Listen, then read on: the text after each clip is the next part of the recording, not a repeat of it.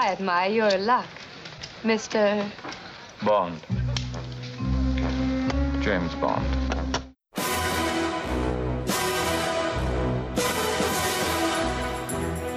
This never happened to the other fella. For your eyes only, darling. Whoever she was must have scared the living daylights out of her. What of you? Hello, and welcome to For Your Ears Only. This is the official James Bond podcast as part of the Optimism Vaccine Podcast Network. I'm your host, Jake Tropila, joined as always by my co-host, Jack Eason. Jack, how you doing this afternoon? Yeah, feeling pretty good, Jake. Awake, and what more can you ask for?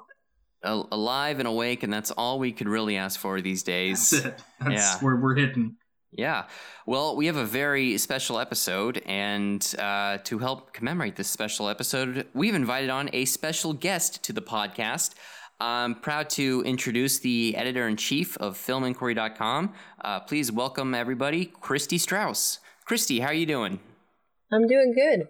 Very excited to be here and to talk about Bond. Thank you for inviting me.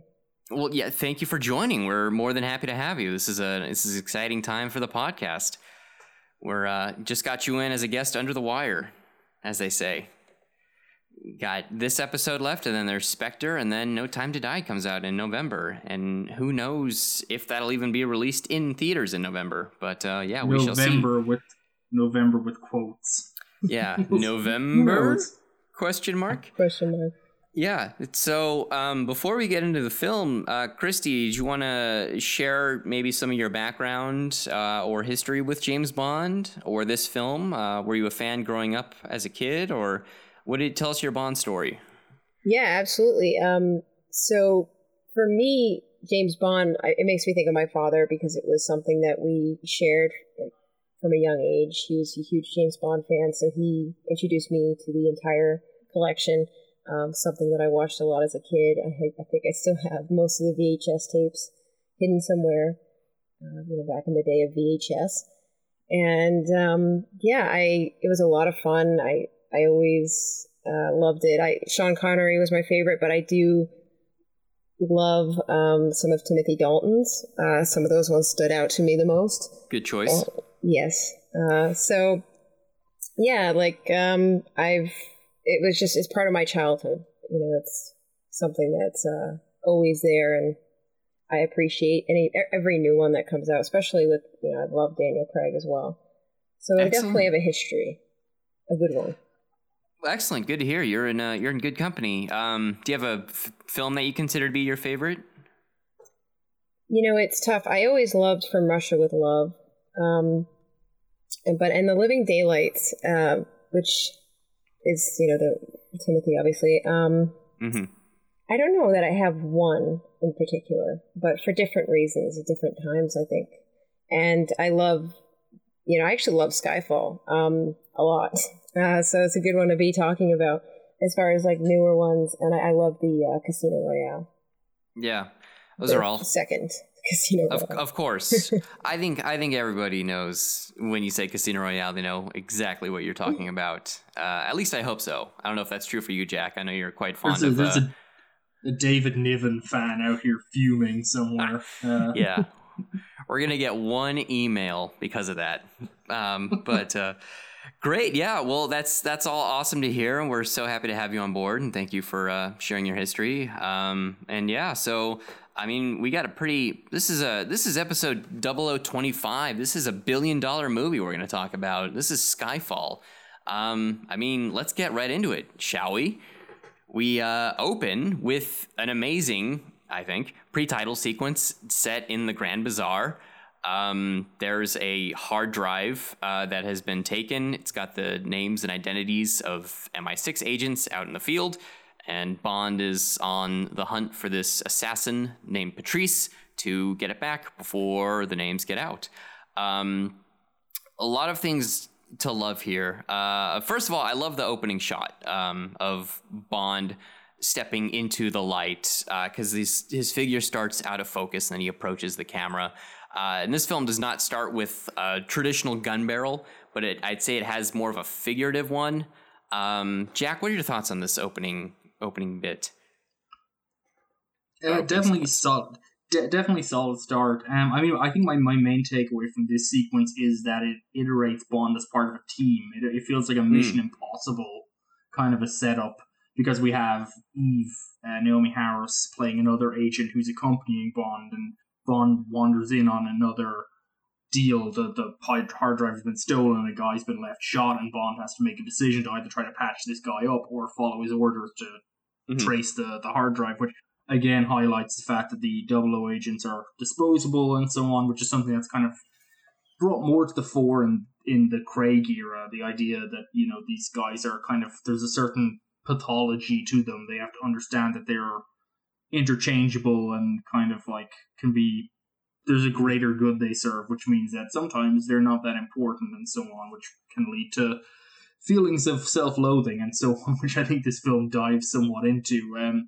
So yeah, it's a good opening sequence, solid action sequence certainly, but yeah, I think it frames kind of an interesting setup of Bond as being part of a unit, which is pretty unusual within the Bond franchise.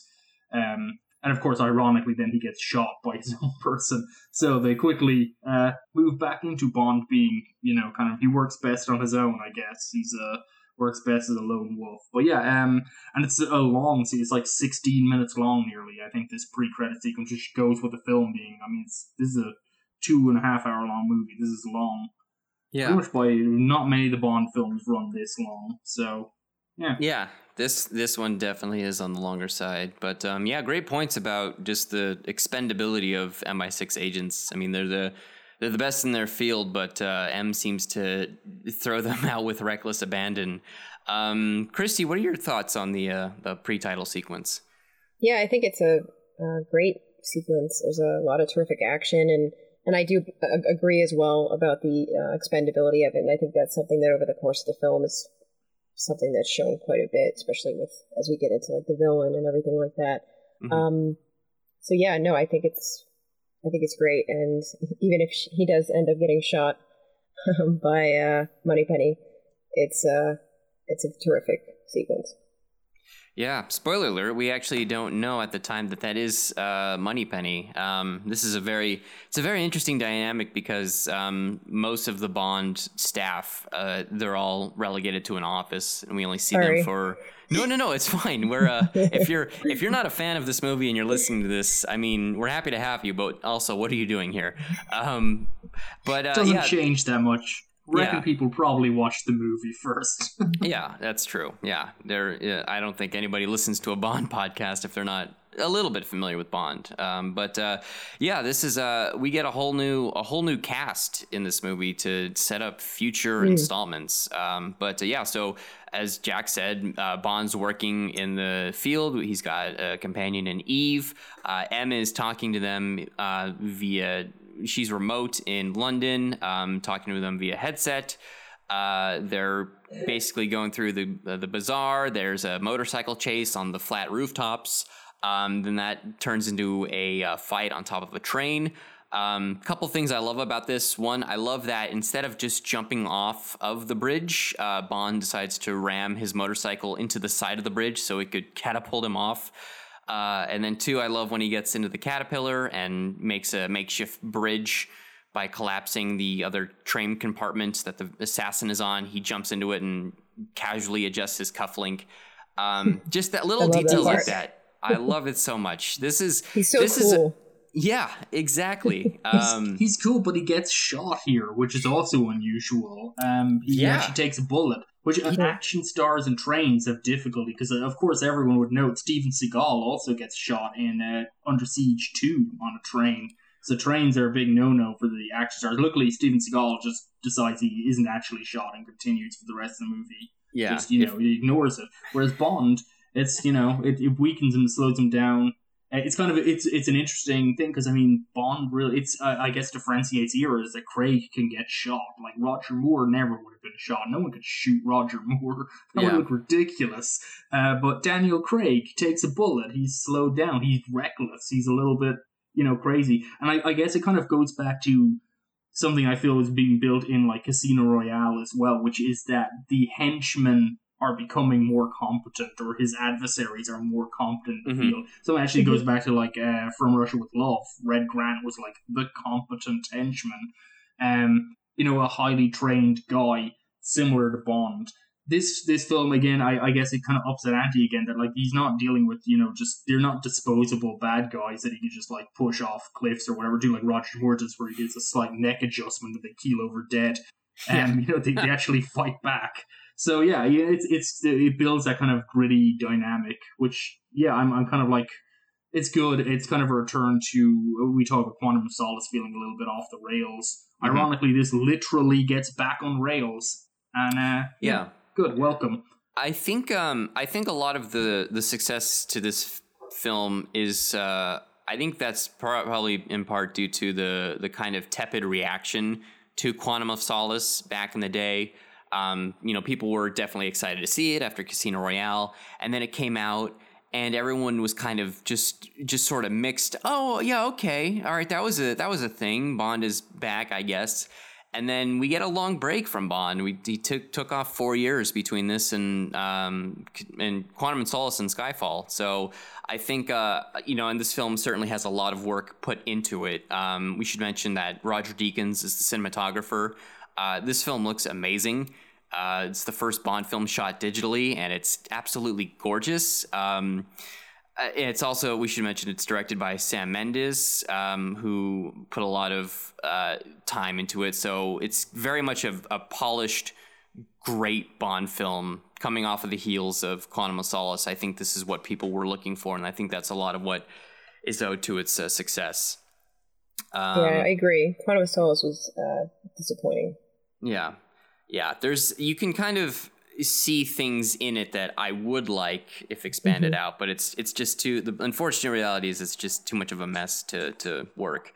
Bond is shot. He's shot first by the assassin Patrice, who's using this bizarre double drum mag handgun that shoots like 100 rounds a minute. And then he's shot by Moneypenny on the orders of M to take the shot, even though it's not clean. Bond goes falling off the side of a bridge, and then as he's carried away in the waters, we hear this.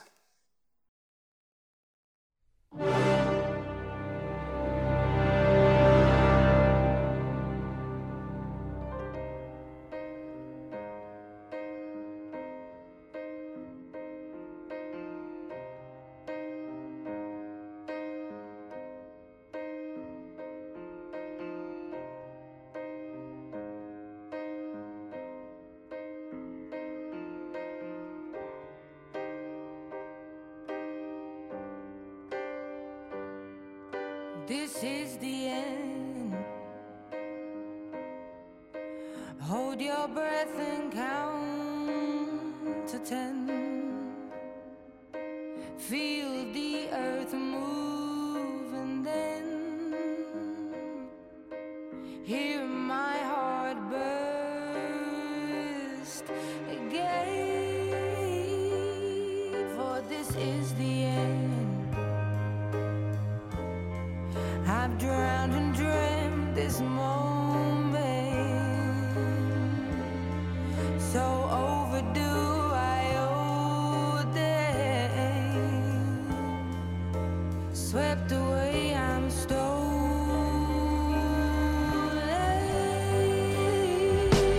Let the sky fall and it crumbles. We will stand tall.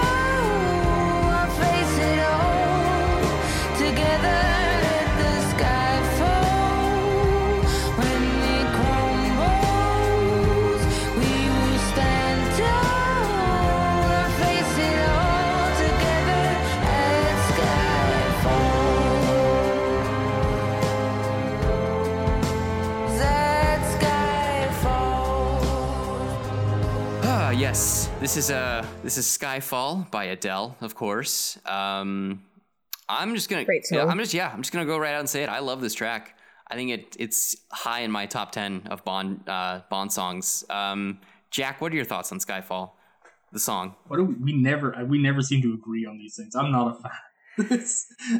I feel agree. Adele, of course, is like Yeah, Adele was born to sing a Bond tune. It's like it's a no-brainer. They bring her on board. It actually kind of reminded me. It's kind of a shame that Amy Winehouse never got a crack at one. It kind of occurred to me while I was listening to this. It would be another just like iconic voice to put to it.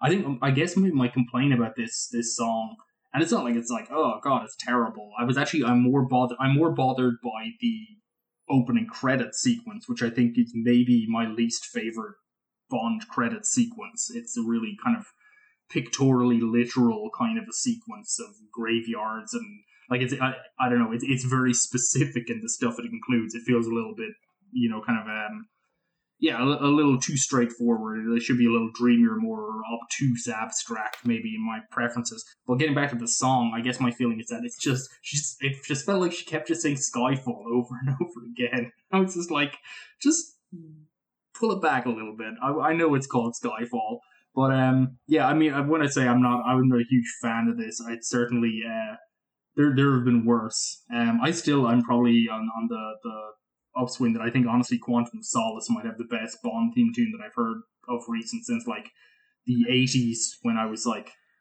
just music I heard growing up, so I can't even judge it objectively, if I could even do that to begin with. It's like, hey, Duran Duran, that's great. So this like the rest of them just I don't know, it's not really doing it for me, but at the same time it is also, I guess, if I had to like lean into the positive, it sure as hell is a Bond theme tune. Like, no one's gonna mistake what's happening. Oh yeah. So yeah, credit where it's due. It works. It's big. It's booming. It does. I guess it does speak to a return to form. Sadly, Quantum of Solace, honestly, I think the theme tune might have been a high point within the whole film, which maybe is not the best way to work that out. So that's crazy to me somehow, but whatever, man. We gotta. I mean, it's not so much that I want to listen to. I just think that it brought an energy into that movie, which the movie then squandered. But it was different. It struck my ear. It was like, this feels a little different. This little, and the pre-credit sequence, we've discussed Quantum of Solace, but the pre-credit sequence is really strong in Quantum of Solace, and it cuts into that. And it's like, we're doing something new. This feels new. And then the rest of the film isn't new at all. It's really much the same stuff, but on a writer's strike, which is a terrible setup for things to be. So then this one feels, I guess, you go back safer, you go back more traditional. And it's interesting, this film is weirdly traditional in that it's almost like a reboot of a reboot, or a reboot within a reboot. That like Casino Royale was like Bond coming back as a new agent. They kind of like went back to his front. And then somehow within like 2 films, he's over the hill. It's but they're bringing in like Q, and they're bringing in Moneypenny, and they're rebuilding the franchise. But Bond is over the hill. It's kind of it's strange. But I mean, that will, I guess, come more to the fore as we talk through this. But it's opening credits. No denying it from me. I'm on board. Yeah, Christy, do you have any extended thoughts on Skyfall, the song, or just the visuals in the opening credit sequence? Yeah, so for the song, I'm definitely a fan. It's actually one of my favorites. But what's interesting is when I first heard it, when I went to the theater to see the movie, I hadn't heard the song prior. Mm-hmm. And I wasn't crazy about it. And I kind of get, like, it sounds like she just keeps saying Skyfall. But after watching the movie and then watching it again, for some reason, I gained a lot more appreciation for it. I think tonally it just matches the film really well. Yeah. And of course, I mean, Adele was definitely someone that should always have sung a Bond song, and Amy Winehouse would have been amazing as well. I'm a fan of it. So I got to go with Jake on that. I will say I've listened to the song exactly once. So now it's stuck in my head. So thank you very much. Just by seeing the film, you haven't heard it outside of that? No. I live in a quasi weird fugue state where I am not aware of any Adele song. No, there was one that the Saturday Night Live I saw. They did spoof of a Hello song. I don't know any Adele songs. I somehow, don't know anything about popular music whatsoever. I am an old man somehow who just escaped all these things. So no, this was my first time ever hearing Skyfall, was literally watching this film.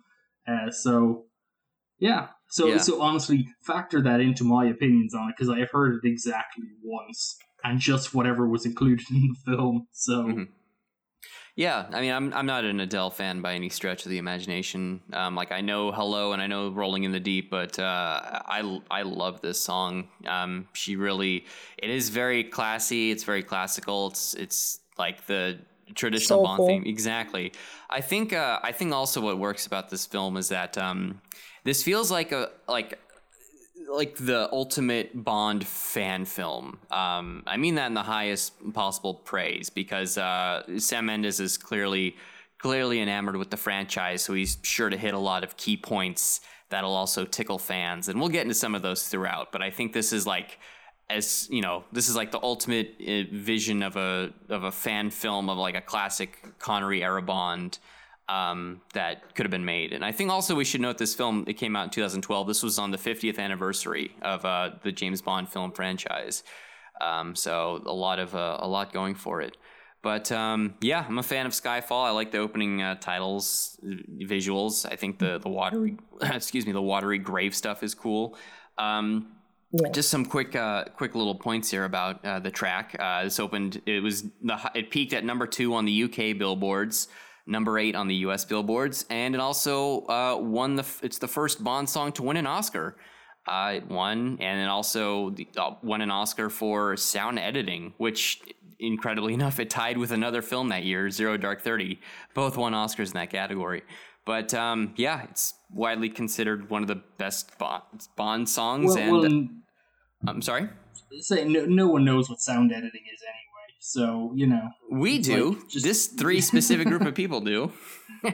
Yeah, no, it's just, I can't remember, is sound editing just for the loudest film? I don't remember which one, the sound mixing, That might be mixing you're thinking of. Which one it goes, sound mixing might be for the loudest movie, sound editing is for the one with the best, like the most distinct sound effects. That's exactly right. I can, Academy, send me a membership card, I can work with this. I can already tell when the most editing has occurred, which is what that one's for. So right, yeah right good on. to go. Well, yeah, moving along to the film. Remember the film we were discussing? So James Bond dies. Bond's and dead. The movie's over. The movie's over. And then we have just this kind of bizarre 2-hour post-mortem. No, I'm kidding, of course. Bond has turned himself into a helpless drunk on this remote island somewhere. The list is out. Members of MI6 are being targeted because their identities are being posted online and they're being killed. And M is basically in deep with the board, I guess you could say. I do want to intercut here, Jake, just to note that Bond is on the rocks, alcoholism. But honestly, the only way you'd know he was an alcoholic is because they say it later on. Because basically, Bond at his lowest ebb is basically hanging out on a paradise beach with a beautiful woman. That's and just drinking at a bar. That's kind of like, that's Bond on the rocks, and it just feels a little bit like, is it so bad? I mean, he takes a vacation and then he comes back again. But I don't know if they developed that fully. They kind of mentioned later on, it's like, you're an alcoholic, and it's like, oh, is he? Oh, okay, I guess so. I mean, I like a drink when I'm on the beach too. But anyhow.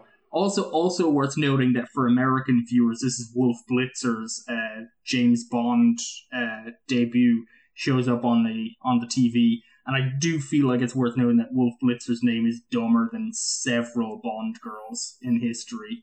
And I think that's a beautiful thing. So it's funny, he's now the go-to guy if you need a famous news person to break global trauma or any sort of event, because he also pops up in Mission Impossible Fallout for that exact purpose, just to be on a TV and give information. Yeah, how hard does his agent lobby for it? Like, is this something you pursue to be like the recognizable anchor person who shows up in movies? Like, is that something you gotta suck up for, or do they seek you out? I mean, his agent probably just says, guys, his name's Wolf Blitzer. Who you kidding not letting him in your movie? It's true. Yeah. But, so Bond, he makes his way back to England after, as you said, months or however long he's been out. He's drinking, he's playing bar games with the locals, drinking shots of tequila with scorpions on his wrist. That also surprised me. Like, I like drinking, but I'm just, who games it up? Like, I just don't Well, get it's these. Bond. I guess. Like a bunch of people, like, if I were in that bar, I would be sitting far away just like, God, I hate the people who come to this bar. So go get stung by a scorpion, do it out on the beach. But you could also say that because of, he's taking advantage of the fact that everyone thinks he's dead, and he maybe is being more reckless than usual. Mm-hmm. Oh, sure. The whole sequence could be trying to, like, portray that, like, yeah, it's true. Actually, trying to read that sequence, because again, it does, I guess, play back into him being on a low ebb, and that he's reckless and he's suicidal, perhaps, and alcoholic. But then it's also like with the legacy of Bond, when I see him doing it, it's like, well, I know he's not going to get stung by a scorpion. He's not going to die. So it kind of like inadvertently almost makes it seem a little cool. Yeah, I don't know. It's like weighing up those elements. It's kind of within the very specific dictum of James Bond, I guess, like those kind of crazy drinking games become kind of like, well, I guess that just seems like something Bond would do because he's mostly invincible. But I guess he did get shot earlier, so they're kind of like bringing that vulnerability. Yeah, I hadn't really considered that, actually. I'd kind of, that the Scorpion game would be an indicator of a kind of a suicidal recklessness. Yeah. Rather than just like honestly. That wouldn't have been a normal, like normally he may have just played quarters or something. Yeah, somebody's. I bet Bond would be really good at quarters, though. Yeah. I mean, yeah. Wouldn't they call it something else in England, like pence or something? I don't know. Anyways, yeah, so Bond makes his way back. He meets with M. She's surprised to see him alive, but I guess welcomes him back anyway. He's brought into MI6, where they've... we should mention MI6 has since been blown up by an unknown adversary, forcing them to move to an underground station where they can operate and be safe for the time being. Bond is given a series of tests. Oh, sorry, go ahead. No, I know. I know they made this movie prior to us recording the Quantum of Solace podcast, so we probably didn't have a direct effect as much as I'd like to believe we did. But in Quantum of Solace, we were complaining about like MI6 just looking like a generic open plan office, like all chrome and like shitty, like Silicon Valley looking thing. So I feel like this was kind of a nice fix that place got blown up and they had to move into like a World War II bunker. I was like, yeah, that seems a little better. I feel like you get more work done there. Like, the people wouldn't be hopping around trying to tell you about what they got up to on Wednesday or whatever. Yeah. Some crazy thing their kid did. So, because I feel like that probably still happens in MI6. And it's like, Jesus, Gary, we don't care. But anyhow. And a good portion of their coworkers were probably killed, so they probably had to work double time to catch up on what's missing. Oh, you know it. Yeah. But anyways, we meet a new character, Gareth Mallory, played by the great Ray Fiennes. He's overseeing M's transition out of office due to the list getting out. She's basically being forced to retire. He's the head of the Intelligence and Security Committee, but he might have another role later on in the film. We'll get to that. But yeah, Bond is given a series of exams. His medical, he's given a medical evaluation. He's put on the range to test his sharpshooting, or just his gun firing. I guess he's not really sharpshooting. He's got piss poor aim. Then we get into this great sequence where he does this word association with like a psychoanalysis. I really like this scene because I think Craig's acting is brilliant. Just the way that he verbally communicates that how he responds, that he does not want to be there. So like every response he just gives, it's just kind of like it's got this sardonic undertone to it. But then he like balks at the word Skyfall and leaves. What are you guys' thoughts on the word association scene? Yeah, I loved it. It's actually the same that you said, because Craig is so good in that part. And yeah, he has this just kind of level of, not caring, definitely sardonic. And it's interesting too, because when you get to the Skyfall, it's like, ooh, what is that? What's going on? Mm-hmm. Because it's the one thing that kind of gets a reaction from him. Yeah. But Craig's so good at being kind of like, cool, don't give a shit, untouchable. And after coming back from this whole depressive getaway. You know, I think that's affected him even more. Yeah, absolutely. Jack, any thoughts on Craig's return to the service or the word association or et cetera, et cetera? Yeah, it's I guess as again highlights it, Casino Royale, I believe, was the first to bring up Bond being an orphan, which is leaned into heavily, and it's not confirmed in that film. That's that another great kind of psychoanalysis scene in that scene between Craig and not Eva Mendes. God, what's her name? It's Eva Green. Vesper Eva Green, other Eva. See, I'm just wrong one. They should put Eva Mendes in one of these things. That'd be a great plan later on. But yeah, their discussion where they're basically trying to feel each other out and basically play mind games, and one of the things they tack onto is that Bond might be an orphan, and he kind of hides it, you know, or he tries not to react, but it's kind of the seed is sown, and this film confirms it. So he's someone who was probably looking for approval, looking for some kind of structure. You know, you could read all kinds of things into that. Yeah. So so it's interesting that Skyfall is a similar idea that we come to learn. That's his old home, or wherever the orphanage he was raised in, or the adopted home he was raised in, I guess. So that there's some kind of a humanity to Bond underneath it all. There's a vulnerability there. I think this whole sequence is also kind of interesting, the testing and stuff, in that he does very poorly, and getting slightly ahead, M clears him, says he passes the test, and then we learn a little bit down the line that actually she lied. He didn't pass any of the tests, which seemed obvious to us watching them. He's doing very, very badly.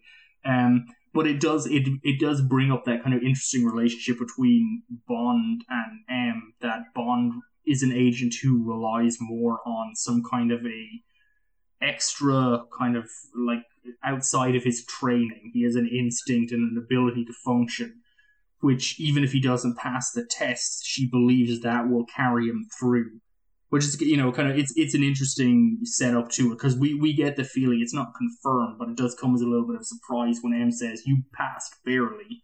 And it's kind of like, barely? It's like, that didn't look like what was going to happen. And then later we are confirmed that indeed she actually has basically, through her own prerogative, sent an agent who is unfit for duty out into serious danger. But it's an interesting one, because I mean, this film, of course, becomes really about that relationship between M and Bond, that kind of strange mother-daughter or mother-son relationship, but also kind of, I don't know, like almost like a submissive, dominant relationship. There's like this strange kind of needling between them. But yeah, it's a good scene. It's a strange kind of a setup, or kind of, I guess, an effective setup for what will occur down the line. And I will say, one of the things that struck me, one of the things I do really like about this film is this feels like really the first film, you know, you hire Judi Dench, you know, use her, and so few things use Judi Dench. Like, Judi Dench has become a little bit like Meryl Streep, that she's become kind of like she's so good she doesn't even need a part. You know, which is frustrating, because they're great actresses if you would give them a part. And this is the Bond film that really gives Judi Dench something to do. And like, she's very solid in the previous films, but she's never there for long. And this one really builds something more. So yeah, I appreciate that. That's definitely a major recommendation here. Yeah, this is definitely Judi Dench's finest hour is in this film. It is. There's Severin, who we meet later on, played by Bernice Marlowe, but there's not really a classic Bond girl in this film. It's sort of just handed to M. She's the Bond woman, and she's the one who's, I mean, at the end of, if you think about it, it makes perfect sense. She's the only like consistent presence in Bond's life, and I think all part of him coming back is just this sense of yearning of wanting to be accepted by someone, and how he kind of feels like he's not wanted, and you know, like we get into the thing about him being an orphan, and this is Bond's quest for I don't know, some sort of self-affirmation. He wants to be accepted by someone who will have him shot. I mean, that's true love. I'm no lifestyle guru, but it's gonna cause trouble down the line, guys. It's not great. Yeah. Yeah. I do want to say, like, M's character in this movie, like, her story is one of the reasons why I love Skyfall so much. Their relationship and the fact that it does revolve around her, and also the connection, obviously, to the villain, which we haven't got to yet, is such a big part of the story. Mm-hmm. And his vulnerability is also something that's, I just think this makes this movie kind of different from the last two. Yeah. Even though there's shades of that, obviously, in Casino Royale. But yeah, it's what makes this most interesting, I think. I love that she's the Bond lady. Yeah. For sure. 7 films in 17 years she's been a part of the franchise. It's incredible. Yeah. Hats off to Dame Judi Dench. We meet a new Q. First time we've had Q in we've gone Casino Royale and Quantum, we're Q-less. Now we have Ben Whishaw playing a young, wet behind the ears puppy dog Q. He's great.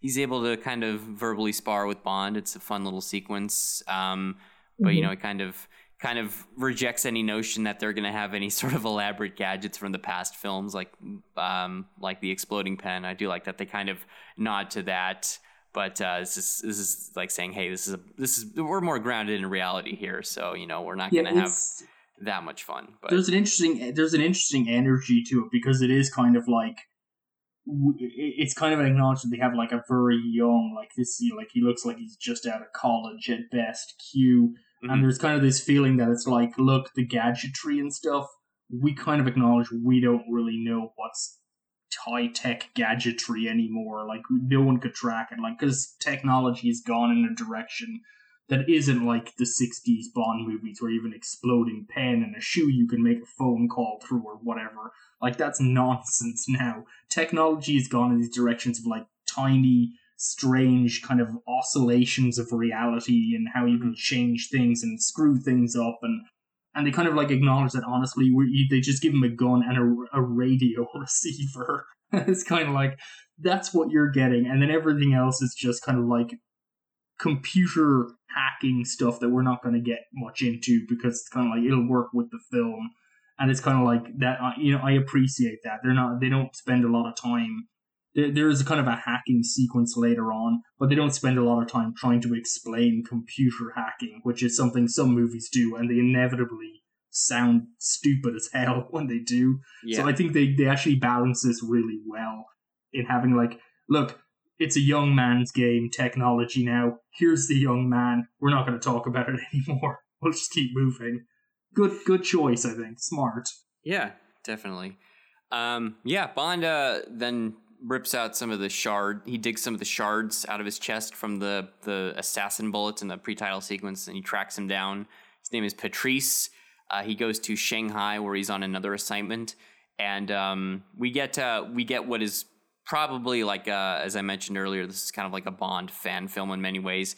We get like the best director showcase of that with this blue neon fight sequence. This set piece is amazing, I think. It's all just silent and eerie, and it has a nice glow to it. And then there's just that great one-take fight of the camera dollying into the edge of the broken window of these two professionals trying to kill each other. Christy, what are your thoughts on the Shanghai sequence? Yeah, I think you kind of highlighted it well. I mean, it's definitely a standout. There's a lot of terrific sequences in this movie as far as fight, but I do love the like you said, the kind of eeriness of it, and also like the glow, and it's well choreographed. It's definitely a standout sequence for sure. Jack, do you have any? I do wonder. Go ahead. Yeah, I do wonder if John Wick 3. The finale took a little. There's a lot of kind of aesthetic similarities to it, and how they use kind of a neon light, etc. Kind of a very aggressive, harsh lighting, kind of glass and chrome. It's a very modern kind of like modernist sequence. Hard angles, hard light. Kind of just a strange abstract space. Is kind of almost reminiscent of like an experimental film. I was almost like watching it, considering like the Doctor's weird lab in Teshigahara's Face of Another, which is a weird thing to even think of when you're watching a Bond movie, which is sort of because it's like an empty skyscraper floor, but somehow filled with window. It's actually, as I think about it, it's like an open plan office people haven't moved into, and it really highlights the kind of pointlessness of that space. Mm-hmm. So yeah, it's a really interesting setup, and it's interesting as well also because he lets the assassination happen, which surprised me at the time, and maybe he watches the guy shoot someone and he doesn't stop him, and then he has a fight with him, and loses him. It's actually as you know, in this podcast we keep track of all the people James Bond murders because we're just we're engaged in these kind of interesting topics. But Bond goes 50 plus minutes before he kills anyone in the film. The first person he theoretically kills in this movie is this guy, and he doesn't do it on purpose. He just kind of he fights him, and he ends up hanging over the edge of the building, and he can't keep a hold of him. Yeah. So it's like 50 minutes in a Bond movie before he kills anyone. It's pretty unprecedented. Normally it's like 15 people dead before the opening credits roll. So it's a strange kind of a reboot on that. But yeah, it's an interesting kind of energy to the film in that it highlights again that he has a very specific mission, I guess, and that the assassination is of very little interest to him. It doesn't matter to him whether that happens or not. Maybe it's beneficial to Britain that it happens. I don't know. I don't think the stakes are clarified. So he just watches him shoot another guy, and everyone on the other side just looks vaguely surprised, which I also, they're kind of like, oh, did he just fall over? Oh, okay, great. Well, and then he has a fight. I think they are in on it because they kind of just immediately start moving the body, and the woman over there is the woman who we meet in our next scene, which is set in Macau Casino, and she's affiliated with our villain. If they're in on it.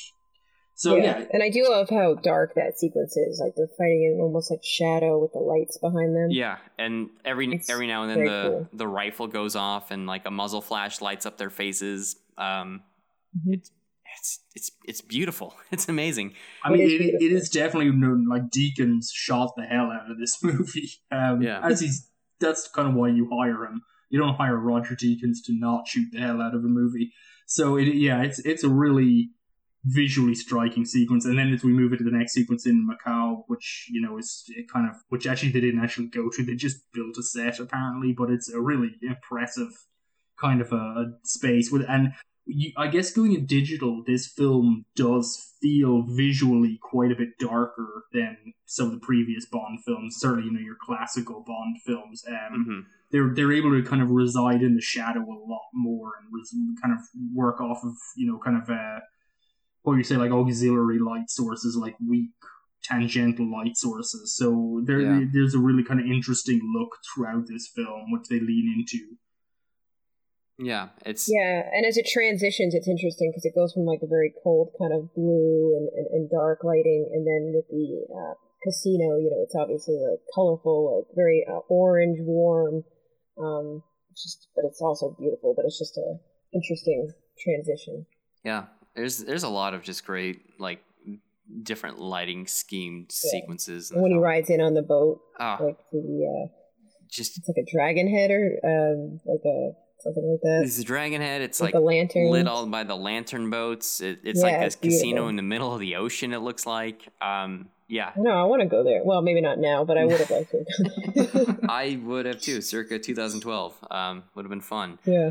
But yeah, he meets, speaking of the casino, he meets Severin there, and then Bond deduces her past as this is the kind of stuff that it feels weird to me in the film, is that Bond deduces that she was involved in like a child sex ring, which is why she's tattooed on her wrist, and the villain kind of saved her out of that lifestyle, but also is now kind of kept her on a close leash by his side. There's a really weird line in that where he says, I think it's in this sequence where he looks at her, he says, "I know when a woman is afraid and pretending not to be."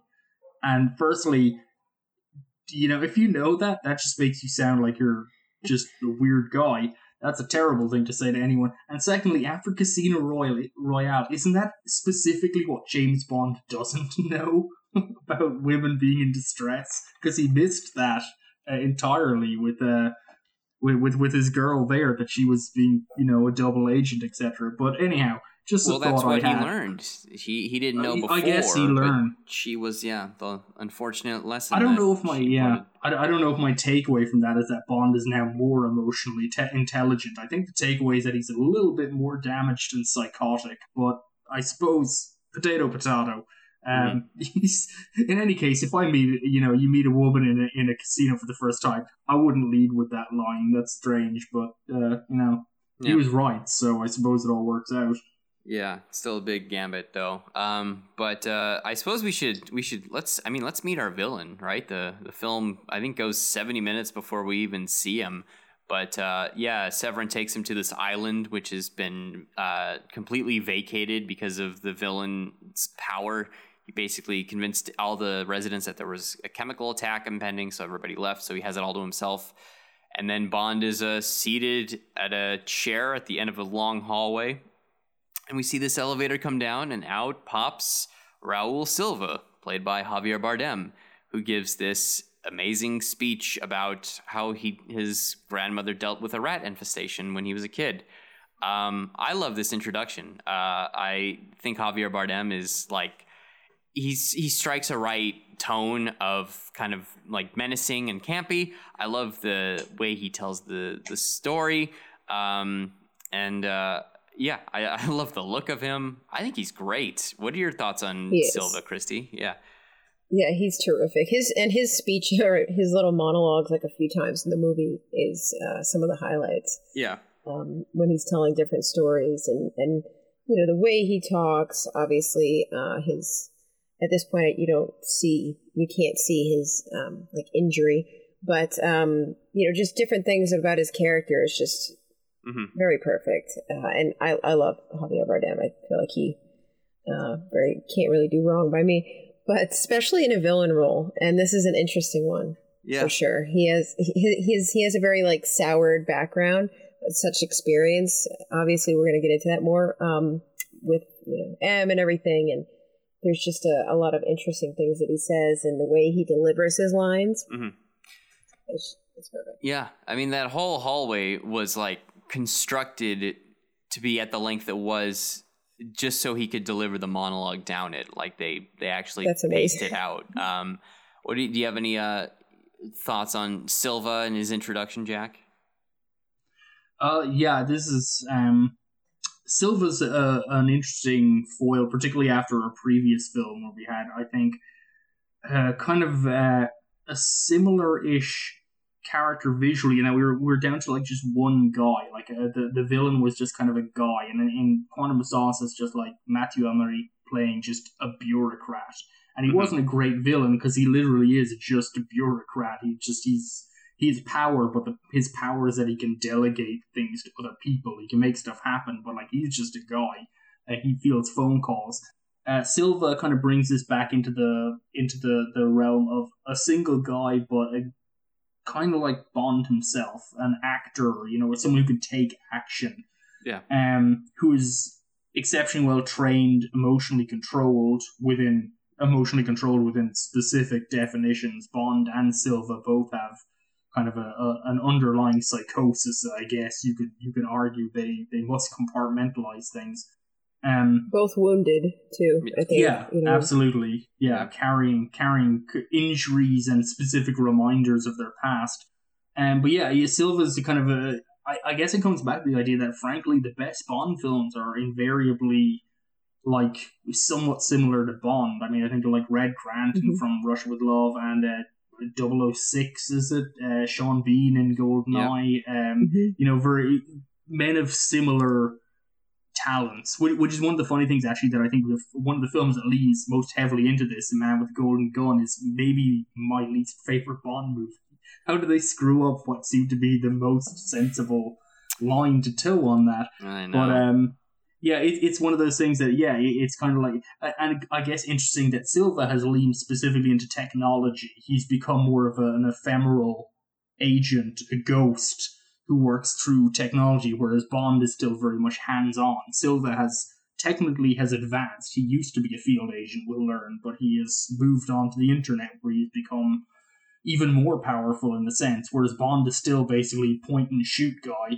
He has to be in the area to go. So there's definitely an interesting dynamic here.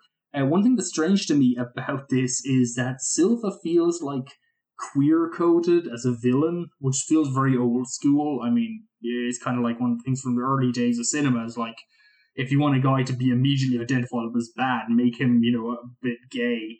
That's like one of those regrettable but incredibly common tropes of classic cinema. It's kind of strange here that Silva feels queer-coded, but it's not really...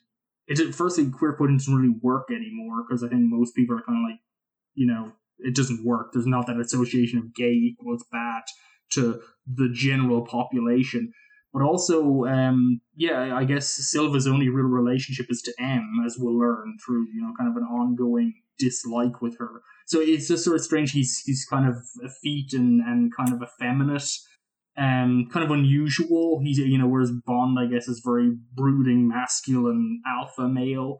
I think there's an interesting energy between the two of them.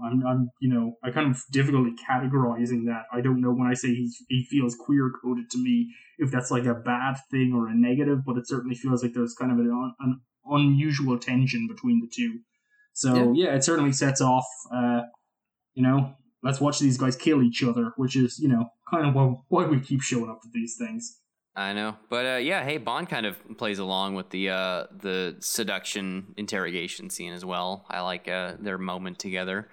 But yeah, seems to be like two men sort of vying for the love of M. And one of them's like the rejected older brother, and we later learn that he was captured by the Chinese and tortured and interrogated for months on end. And then rather than give in, he did not give anything up, and he actually tried to use a cyanide capsule to get out, but it destroyed his face. But he survived with a very, very bitter chip on his shoulder. So that's why he's out to kill Eb and basically ruin her life. He's using technology. He knows Bond's a failure at MI6. He has all of his score results, and he tests this by taking them out to have a William Tell routine featuring Severin and 2 glasses of 50-year-old whiskey. Heyo, nod to the anniversary of the film. I kind of like this sequence as well, where Bond's unable to shoot the glass off of her head, and Silva, without a moment's hesitation, just shoots Severin dead as just for her, I guess, her betrayal. But luckily this does give Bond the upper hand to take out all 4 guards that are around. It's an impressive feat of athleticism and strength. Do you have any other thoughts on the William Tell sequence, Christy?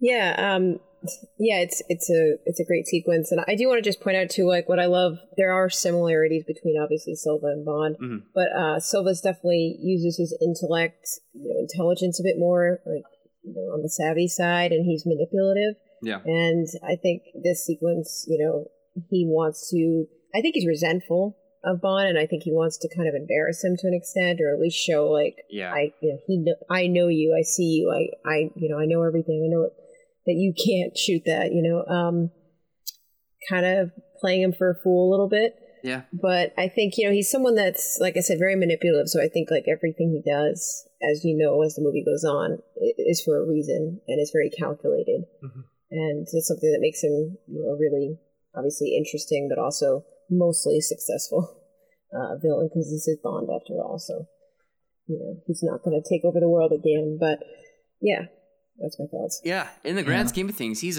like a very successful villain. He ultimately, spoiler alert, accomplishes his task at the end of the film. But he's kind of like pulling strings. You know what I mean? Exactly.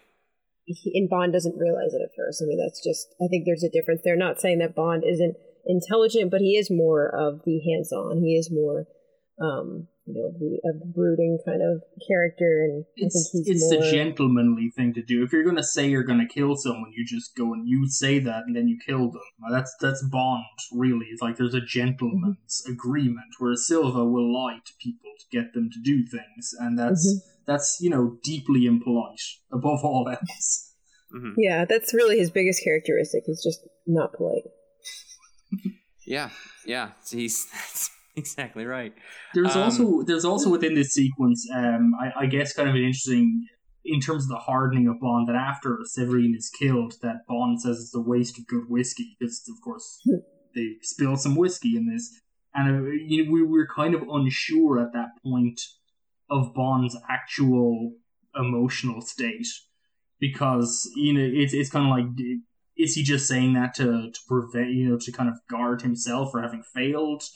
It's kind I think of he just doesn't want to give anything to Silva. Exactly. I think I so, think and that's what it comes down to. It's kind of like after Casino Royale, and he failed to protect a woman. That it's kind of he's the same thing has happened again, but he's kind of dressing it up a little more this time. I think he's a little more on the defensive, which is I think an interesting trait.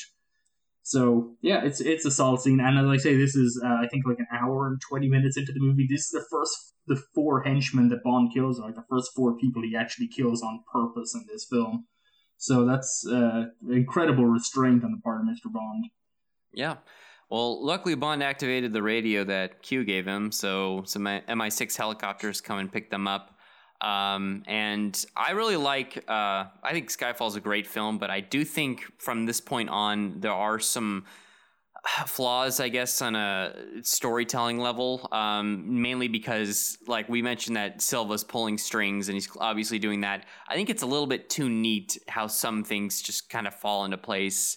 And this is coming like at the tail end of this. There was this trend in Hollywood where it seemed like the villain would sort of get himself caught on purpose just so he could break out. Mm-hmm. I mean, the Joker did it in The Dark Knight.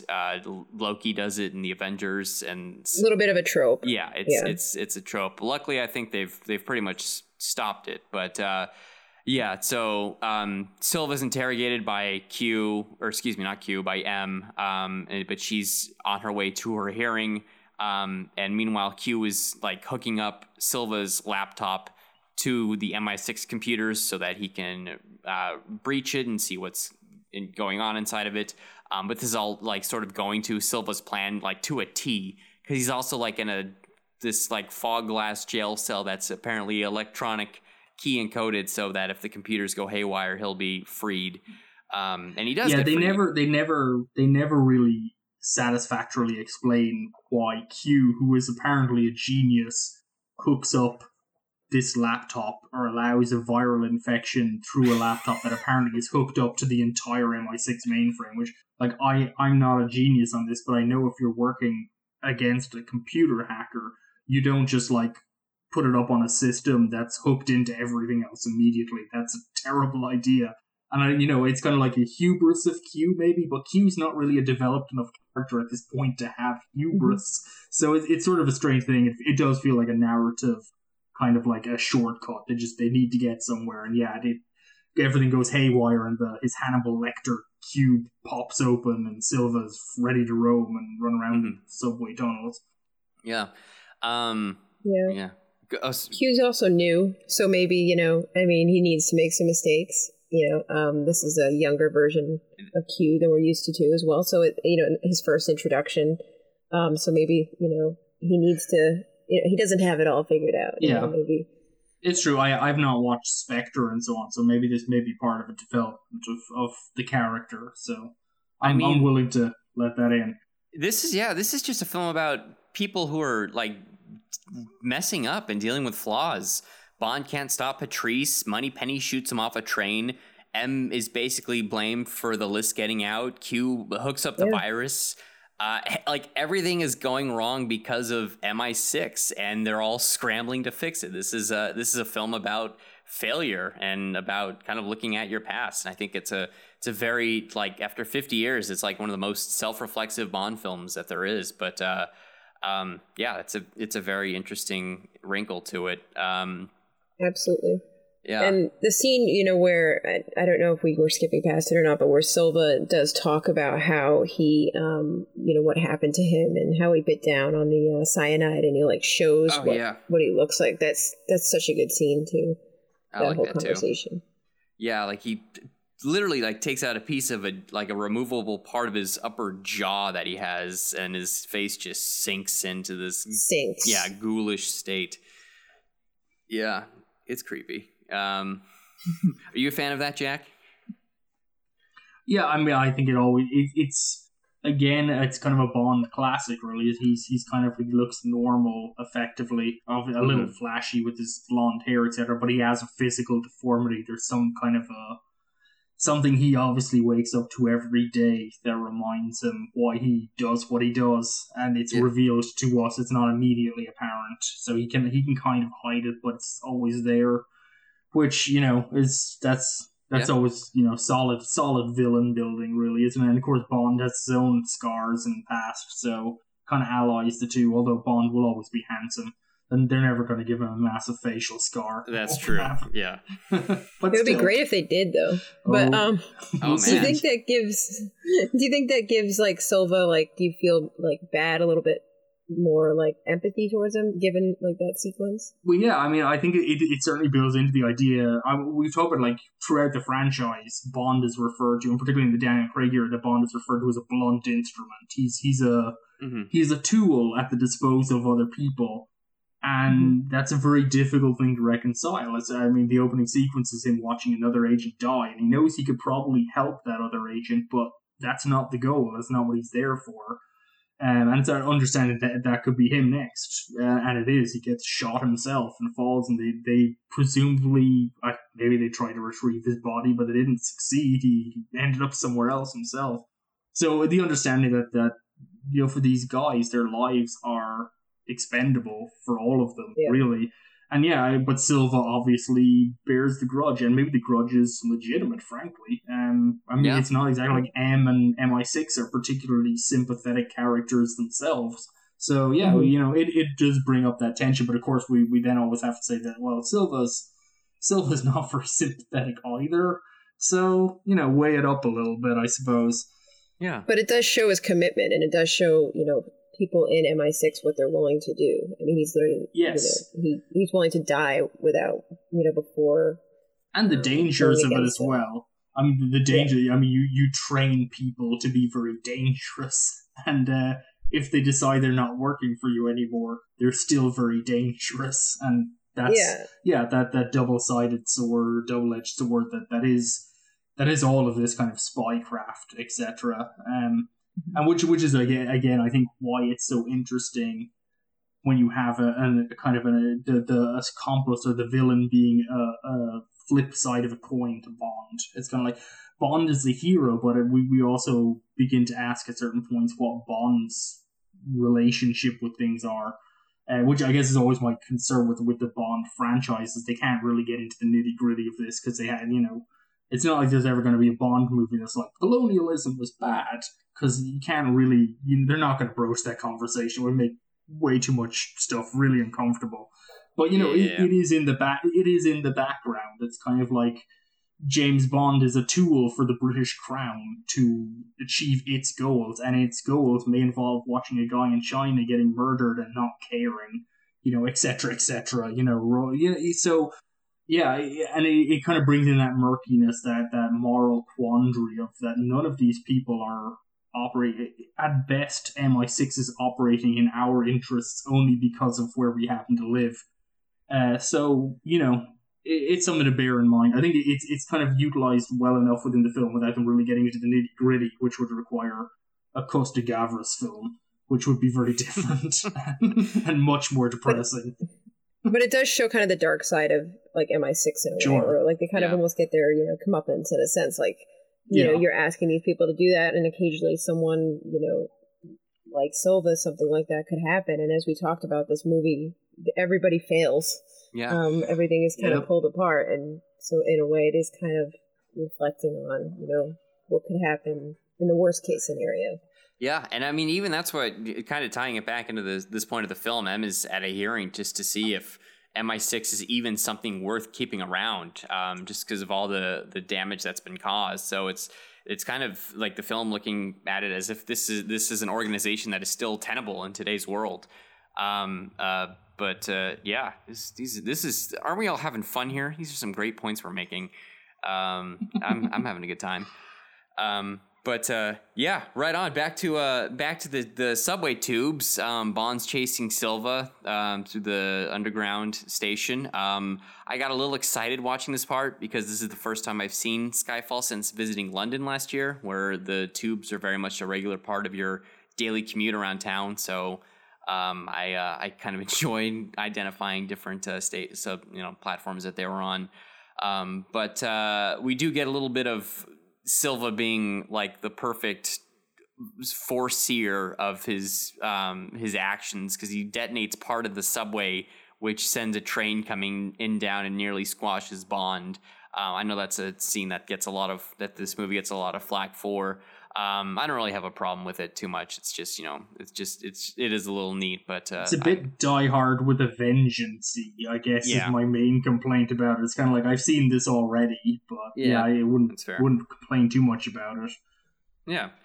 But Silva makes his way to the hearing, and this is where, like, I think, like, everybody at MI6 has sort of been like, they're kind of being chastised at the board, and then I think they all kind of come together in this great moment where Silva comes in, he starts shooting guards, and he's about to shoot M, but Bond comes, he saves the day, he starts shooting Silva's men.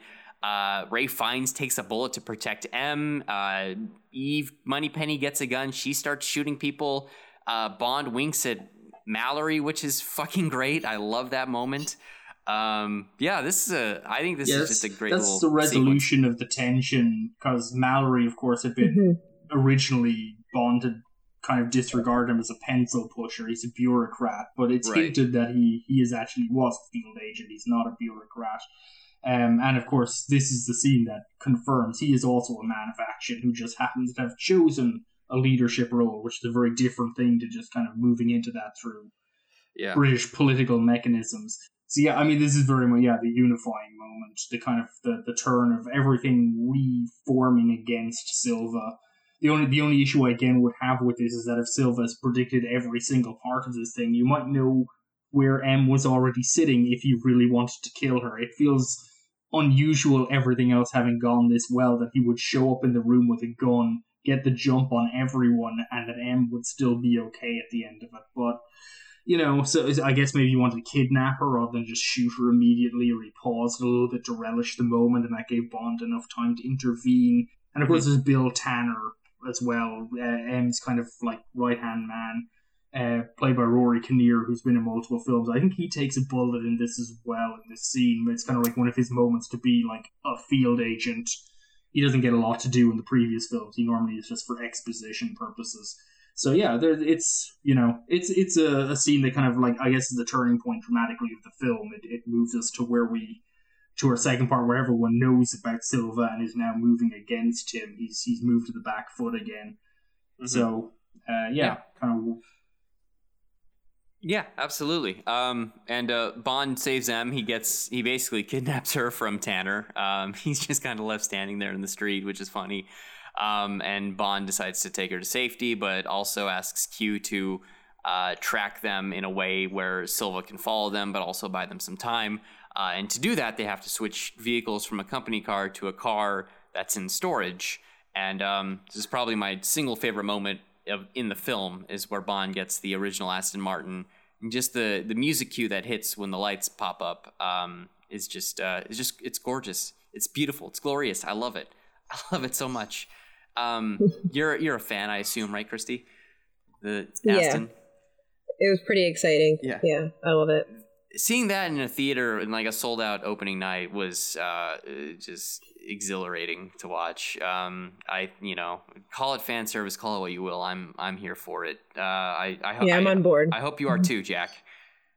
I mean, it makes sense. It's kind of one of those things that when it happens, you're like, of course, why would you miss this trick? You wouldn't, and said they blow the car up later, which is always, I'm looking at that car going like, please don't hurt the car. That so pretty. I mean, we talk about how like Silva and Bond are just kind of having this like pissing contest throughout the film. Like just Silva randomly ordering his helicopter to shoot the car, knowing that nobody's in it, but just to watch it blow up is true. He just is like, oh, this'll get his goat. He relishes with that. Yeah, breaking toys. It's true. I do love that. But Bond and M flee to Scotland, and we go to the title of the film, which is Skyfall, and we learn that is James Bond's ancestral home, which is currently being overseen by Kincaid, played by Albert Finney. Now, Jack, I'm not sure if you were aware, but this role was originally supposed to be played by Sean Connery. I had read that, yeah. Personally, well, actually, the original plan was to have this not be Bond's home, but it was going to be a retirement home for former 00 agents, and every past Bond was supposed to be in there. They were going to have. That would have I'm glad been. they didn't do that. No, that would have been a mistake. That would have been a mistake. That would have been horrible. Yes, I'm willing to bet. Way too much fan service. I'm willing to bet if that was the case. Yeah, I'm willing to bet. Connery and Dalton said no, and they're just like, okay, let's just not do this. Anyway, James Bonds can't retire to a retirement home. That would be awful. That's just weird. Yeah. And plus, we wouldn't have got Albert Finney, and he's awesome. Oh yeah, he's great. I love him in that. He's a lot of fun. He's a great ally. But yeah, they're sort of biding their time. Em just sort of reflects on her mistakes. Bond practices some shooting. Kincaid is just wonderful. They booby trap the house for when Silva finally arrives, and we have this great like Home Alone-esque / Straw Dog standoff where Bond and Kincaid are. It's a strange energy because Bond is always storming bases and mansions. He rarely defends one. It's kind of an inversion of things. He's always like jumping off into the place and blowing it up. So it's kind of interesting to have someone else moving in, which again channels the energy that Silva really is kind of like.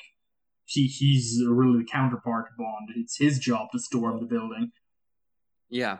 He flips everything on its head, in this movie. Yeah. He disturbs everything. So even just like him having to defend a place versus storming it is, the opposite of what we're used to, which is part of the reason why this movie, I think, is so great. Yeah, this is my favorite of the Daniel Craig climaxes that we've seen so far.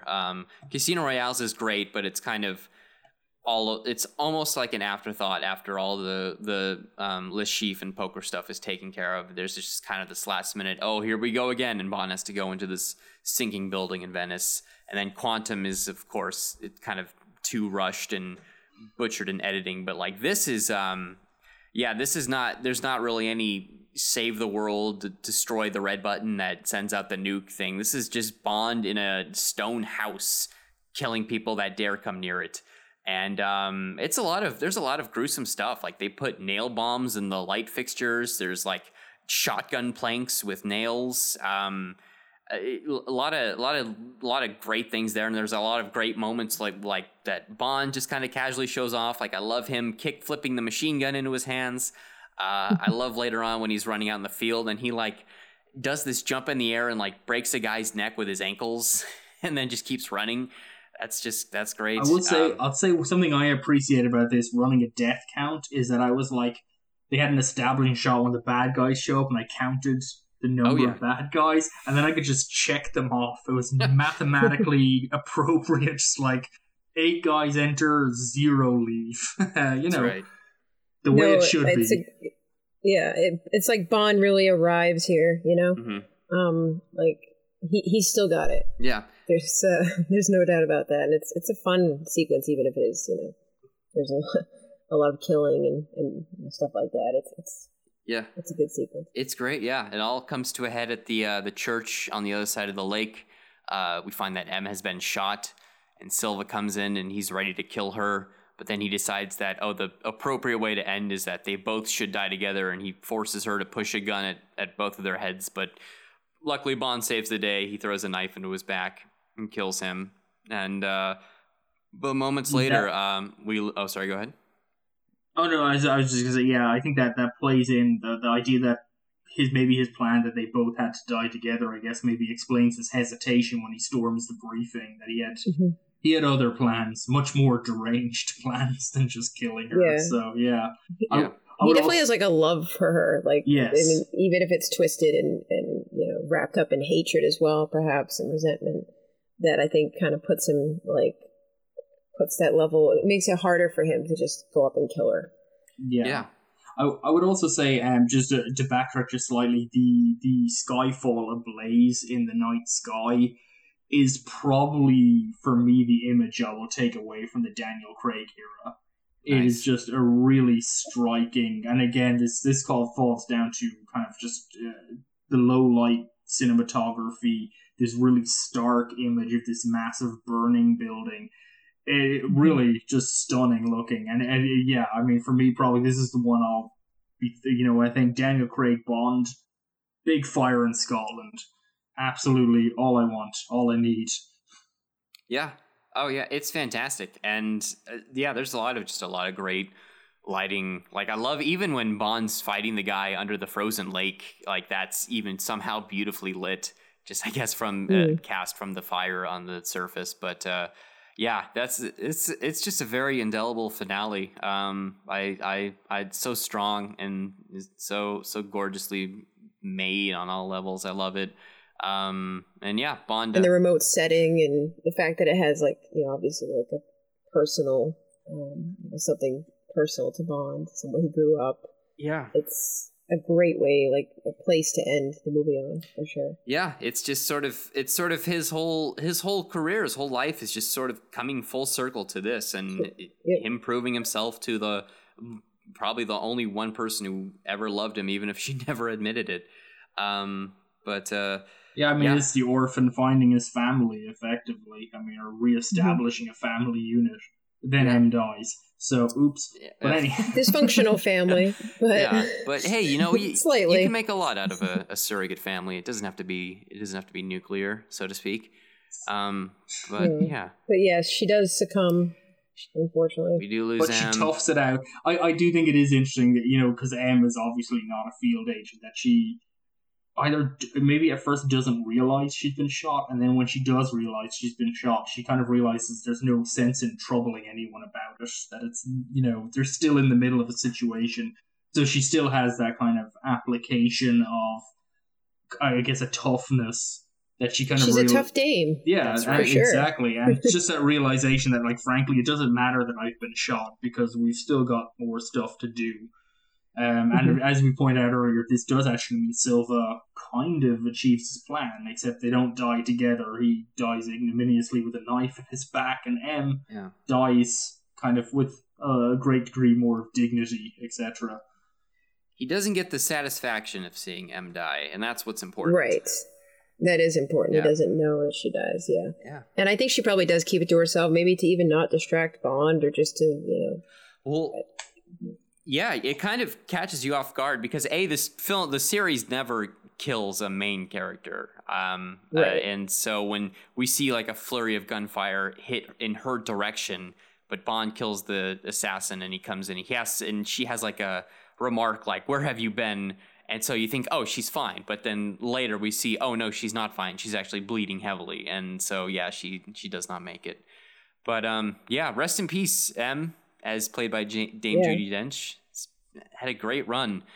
But yeah, after Silva's been taken care of, we get, our little conclusion is back at the MI6.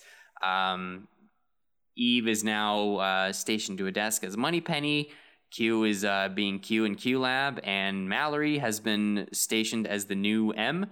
And the very last scene in the film is him giving Bond a case file, and basically to set up many more adventures. And that brings us to an end of Skyfall. And I gotta ask, and I apologize because sure. I can't remember, but is it at the end of this where he gets what M leaves to him, which is the dog statue that he hates? Like the little pug. Yeah, his the little bulldog, yeah. Jack Pug. Yeah. It's just something that should be added because it's so, I don't know, it's... Oh, that's also funny. It is. I think it's a good representation of the franchise. It's kind of like a very garish, kind of ugly little curio, but also kind of lovable. Kind of like, you can get behind it, and I think that's a Bond franchise on the whole as well. That as well, like me watching it as like the British Secret Service, did no favors in Northern Ireland when I was growing up. But Bond is its own separate thing. We can't get too tied up in it. We kind of I really like the ugly pug thing. It's sort of like a kind of a beat up dumb thing, but exactly the kind of charm that kind of like differentiates it and brings it out into its own world. Yeah, it's fitting, and also I guess because M is so utterly pragmatic throughout. And she has this one just like shitty gift shop thing on her desk. Is Yeah. why not? And now it's on Bond's. I guess he loses his apartment. They mentioned that earlier on in this film because he died, Right. and he Yeah. stayed dead too long, so he lost his apartment. So I guess in his new apartment, or if he has a desk, I don't know. If just James Bond did have a desk in an earlier film because he pulled He out did. all like earlier bits from other earlier Bond films in it. I don't Yeah. remember which one that was though. Majesty's Secret Service. That's the one, to make sure yeah. we could adjust to Connery. So I guess Bond has a desk somewhere, and it has that bulldog on there now. Yeah, that's true. Yeah, it's a rare thing to see Bond's desk in his apartment, but they do pop up from time to time. That was Skyfall. I mean, Christy, you're our guest. Do you have any closing thoughts on the film itself? Yeah, that was fun, first of all, so thank you again. Sure, yeah. It's fun to kind of relive that movie because I do love it. And I think it opens up a new chapter, with, M dying, like you said, that's huge. It's not something that they do, and it was unexpected. Yeah. But at the same time, it really makes sense within the film. And I think that the whole point with us talking about M6, like the whole thing about it being kind of breaking down to an extent, MI6, sorry, it makes sense that it kind of needs to be revamped, like restarted in a sense, and that obviously comes with like Ralph Fiennes and her becoming Moneypenny, just transitioning into a new story. Yeah. So yeah, I think I love that movie. There's very few things that I can really pick apart, and the ones that we did. Yeah, excellent. Jack, do you want to run some numbers for us? I know you Absolutely. got the tally. Yeah. Absolutely, yeah. Let's see how many people Bond just horrifically murdered. In this film, he horrifically murders 24 people. One of them by accident, as I've mentioned before. He drops them. So 24, this is pretty solid. That's honestly almost as many people as he's killed in the previous two films combined. So Bond is obviously getting, which is particularly impressive considering it took him nearly half the film before he even started. So very, very good odds there. And that brings, for anyone keeping count, that brings James Bond since Dr. No, and including Never Say Never Again as the unofficial non-Eon outing, James Bond has murdered 367 people. That's more than one for every day of the year. Beautiful thing. Well done. So and that will only go up. None of those people are coming back. So we also track Bond's sexual trysts because of course we do, because why not? This one I had some confusion on this one because there's a scene between him and Eve, and I was like, it was a little unclear, and I just put a little question mark on my notes, and I was like, oh, I'll relook at the scene and we'll see what the energy of the scene is maybe. Oh, when she shaves him? Yeah, exactly. Yeah. It's like a hard cut. Yeah, and it's a hard cut, and I'm kind of like, maybe, I don't know. Like in a Roger Moore movie, that definitely meant something happened. And then the last scene shows up, and she's like, oh yeah, my name is Moneypenny. I'm like, well, cross that off the list. They definitely did nothing happened. So nothing having happened there, James Bond sleeps with 2 women in this film, which brings Craig's total doubles to 4. Craig being by far and away the most chaste of the Bonds. Brings James Bond has so far had 55 lovers throughout the series, which really leaves him far behind Jerry Seinfeld and many other popular sitcom actors. And the age differences here aren't actually that bad. So Severine there's only 11 years between Daniel Craig and the actress's name is escaping me, and Berenice Marlowe. There's only 8 years between them. That's nothing. So, 11 years between them, which is frankly okay. On Reddit, that would be a problem. People would be losing their shit over an 11-year age difference. But considering the record holder is still Roger Moore with 30 years between him and Carol Bouquet in For Your Eyes Only, nothing. I do want to note, though, that there is a 19-year age difference between Daniel Craig and Tonya Soteripoulou. I'm pronouncing that terribly. Who is the unnamed woman in the early beach scene. She's only 25. In that sequence. So 19 years that's impressive for a late era Bond. I don't think we're ever going to see that again, but it was kind of like a cutaway in almost like in silhouette. So frankly, they for all I know, they just pulled her like out of like a casting role thing. She really it's not really. She's really almost just there for a second. But anyhow, in my over-examination of these things, because at this point, frankly, after when I really conceived of this originally, it was really with the Roger Moore era. I feel the age difference thing kind of doesn't make a difference anymore. But we're just going to keep going anyway. Maybe we'll really screw it up later on, do something really weird. So, so that brings us through that, which means, I guess, Jake, you got the box office numbers on this one, which I believe are crazy. Yeah, I do. This is, I mentioned at top, this is the $1 billion Bond movie. On a budget of $200 million, it made $304 million in the U.S. alone, which is roughly equivalent to $439 million today. And it went on to make $1.1 billion worldwide at the box office in 2012. Now, in today's numbers, that's $1.6 billion. Here's what's crazy. Currently, this is the 28th highest grossing film of all time, if you go worldwide and adjusted for inflation. But at one point, and this is probably right before the MCU took off, this was the 7th highest grossing film ever made, which was wild to think that Bond was which is not bad for a 2.5 hour kind of dark movie about like awkward mother-son relationships. Yeah. I mean, you put it that way, yeah. This people should have like flown away in droves from this, but no, I think the general disappointment with Quantum of Solace and just a lot of return to classical elements in this film. I think this was just a Bond film ready to be, welcomed in open arms, and I think just at the end of the day, I think Skyfall is just it just captures that great classic feeling of Bond, and I even some of the flaws in the latter half aside, I still have a great time watching it. At the very least, it makes a great demo disc. If you want to check out your new 4K plasma screen TV, this is a great looking film to try. It's the Bond film we needed. Exactly. It was the film we needed at a very, very dark time in American history. Was this the Bond film for the Obama era? This is. Does that mean the next one's going to be the Bond movie for the Trump era? Because I don't even want to think what that would be. Oh man, yeah. Well, we shall see. Do you have any? Probably actually the Bond movie for the Trump era is going to involve Felix Leiter apologizing a lot. That's going to be that movie. Well, Felix was not in this film. He was in the last two, but he will be, spoiler alert, he will be back in No Time to Die. So we'll see what it's in the he's trailer. up to. But, so it's not too spoiler. Exactly. I mean, that's true. Yeah. I mean, there might be some people listening to this hoping we don't talk about No Time to Die. I'm sure there is somebody. We're going to get one more angry email next to our David Niven fan in the inbox. But, I wouldn't worry about it. Do you have any closing thoughts on Skyfall, Jack?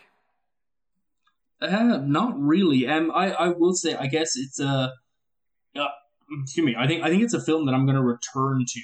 Watching it first, it's nice. It's a very big film, and it's kind of like when I was watching it, I was a little bit thrown by kind of its rhythm. I wasn't fully engrossed with it. I was certainly like, well, this is better than Quantum of Solace, but not up with Casino Royale, for example.